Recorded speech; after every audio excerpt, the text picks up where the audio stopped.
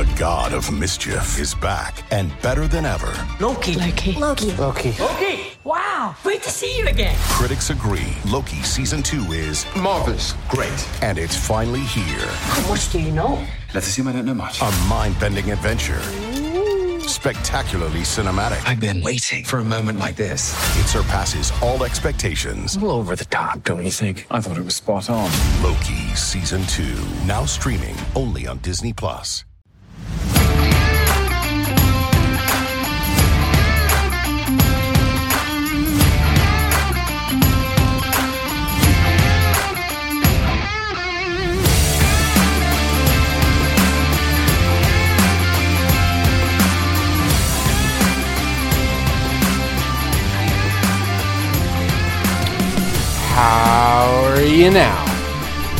How are you now? Oh, ladies and gentlemen, folks, the Montreal Canadiens, another close one. 3 in a row. 3 games in a row that they have not lost in regulation. This one against the best team in the Western Conference, they lose 3-2 in overtime to the Colorado Avalanche. Hello and welcome to episode 40 of the Bottom 6 Minutes podcast presented by Habs Eyes on the Prize. I am Matt Drake, and I am not even slightly pissed off about that game. I mean, wow.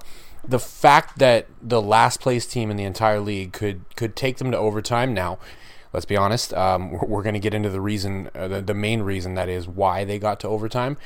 But the fact that they even got there is pretty amazing. Going into this game, you would think immediately, they're going to get crushed. You got Nathan McKinnon, you got Cale Makar, you got Gabriel Landeskog, you got Nazem Kadri on the other side. They got a lot of players that are popping off right now. There's no way. I immediately, when I turned on my TV to watch this, I said to myself, God, this is going to be like the 11-1 game or something like that, right? No, not so much. So let's get into it. What happened? Not a bad start, honestly. The shots actually favored the Habs through the first about 5 minutes. I think they were leading in shots for about 5 minutes. And then it did turn around, and it went the way that you would expect it to start going. Ben Sherratt goes to the box, and the Colorado Avalanche strike. It's a nice tic-tac-toe play to Alex Newhook. Fires it in, makes it 1-0. Cayden Primeau, very busy in that first period.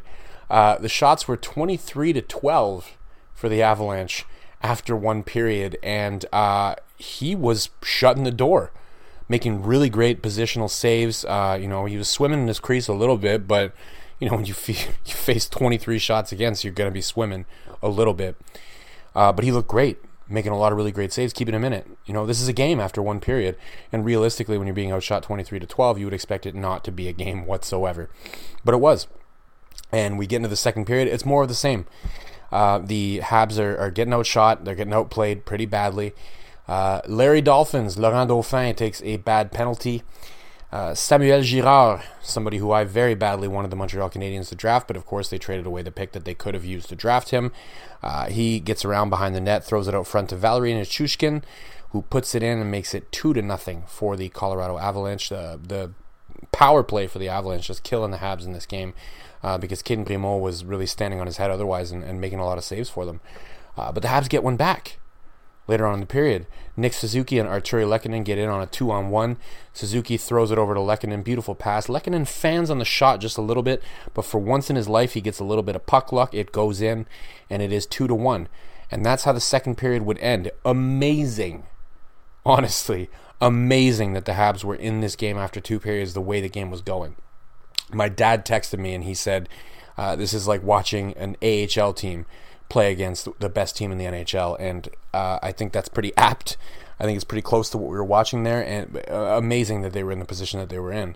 Of course, there was an early issue for the Montreal Canadiens in the third period. Nazem Kadri ends up scoring.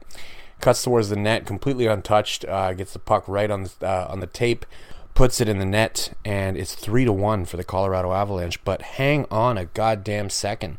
The Montreal Canadiens challenge, and it turns out that the Avalanche were offside on the zone entry, so it's right back to 2-1. And after that challenge, Dominique Ducharme has been pretty unsuccessful on challenges this season. I got to hand it to him. As tough as I've been on him, after that challenge, the Habs started fighting back a little bit. Like, they really wanted to get into this game. They really wanted to tie this game up.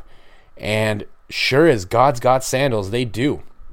Nick Suzuki, again, gets involved.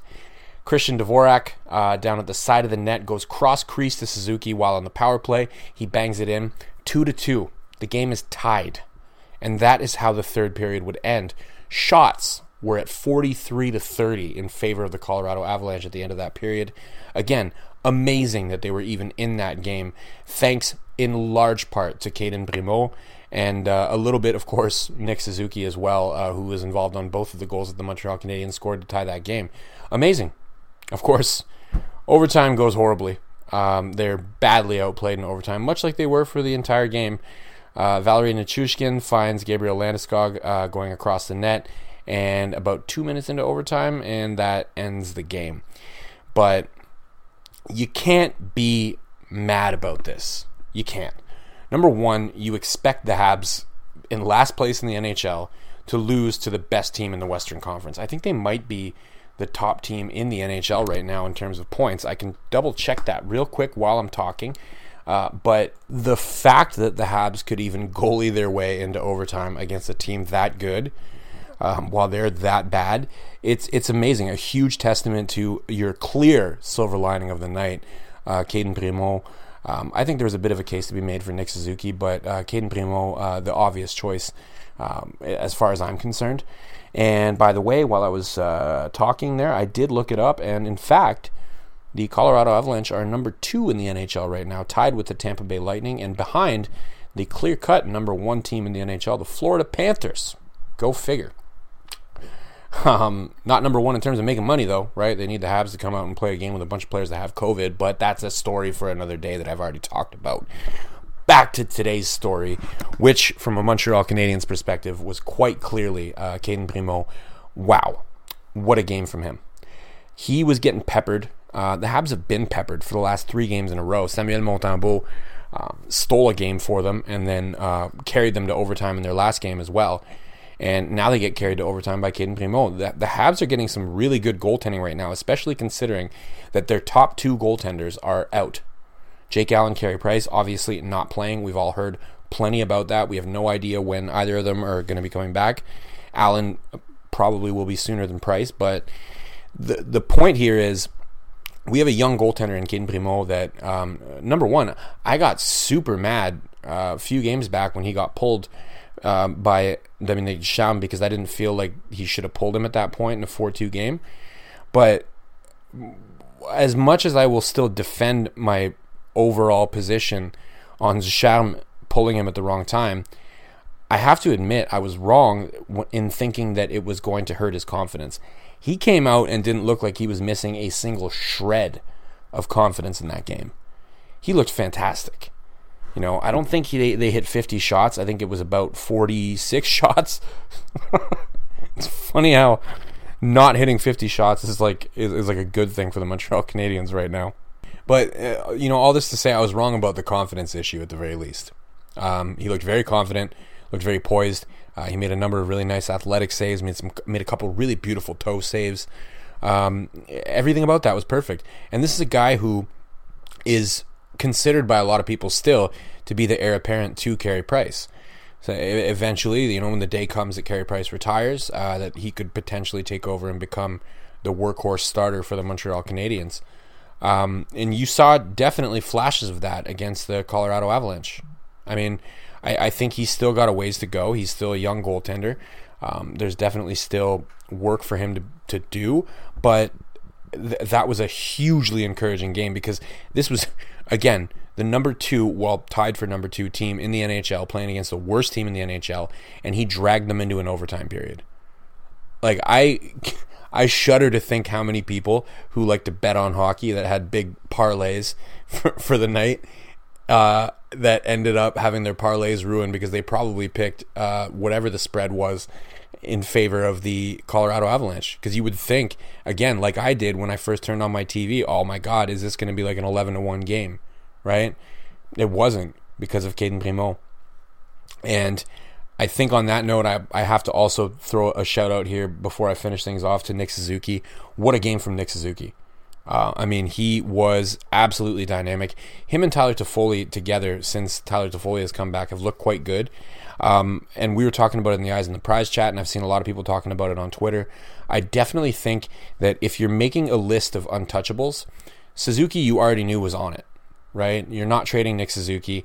I mean, maybe if we wake up and we start talking about Connor McDavid coming back from the Edmonton Oilers, you could probably say, all right, we might be okay throwing in Nick Suzuki. But let's assume that's not going to happen. Then he would be on your untouchable list, right? You got to wake up and start talking about some seriously huge names if you want Nick Suzuki to be going the other way. I think he should be on that list. And I think that when you look at the chemistry he has with Tyler Toffoli, there might be a case to put Tyler Toffoli on that list as well.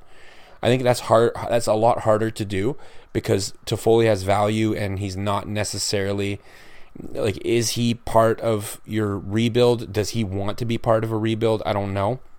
But I think there's a case here when you look at how well they play together that maybe you want to hang on to him as well. That might be something worth exploring. At the very least, I would keep them playing together as much as possible for the remainder of the season and try to, really hone in on what it is that you have there. But a great game from him. Again, he would be a very close second for the silver lining of the night, but I got to go with Primo. That was just too good of a game from him.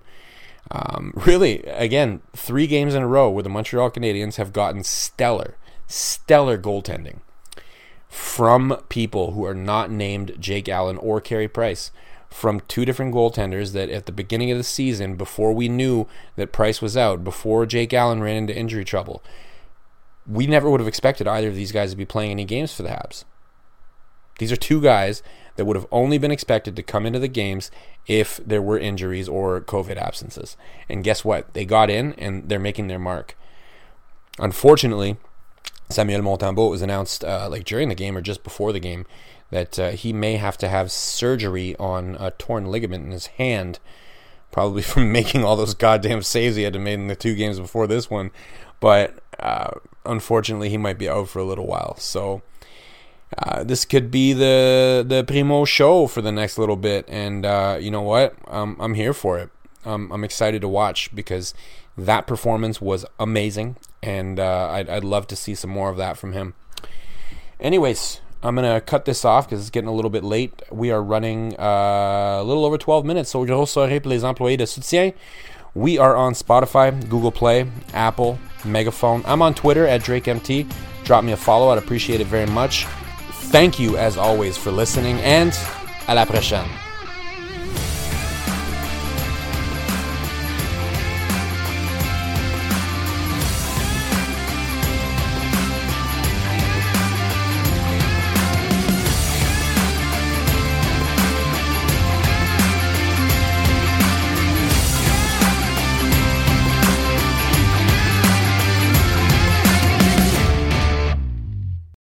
Without the ones like you, who work tirelessly to keep things running, everything would suddenly stop.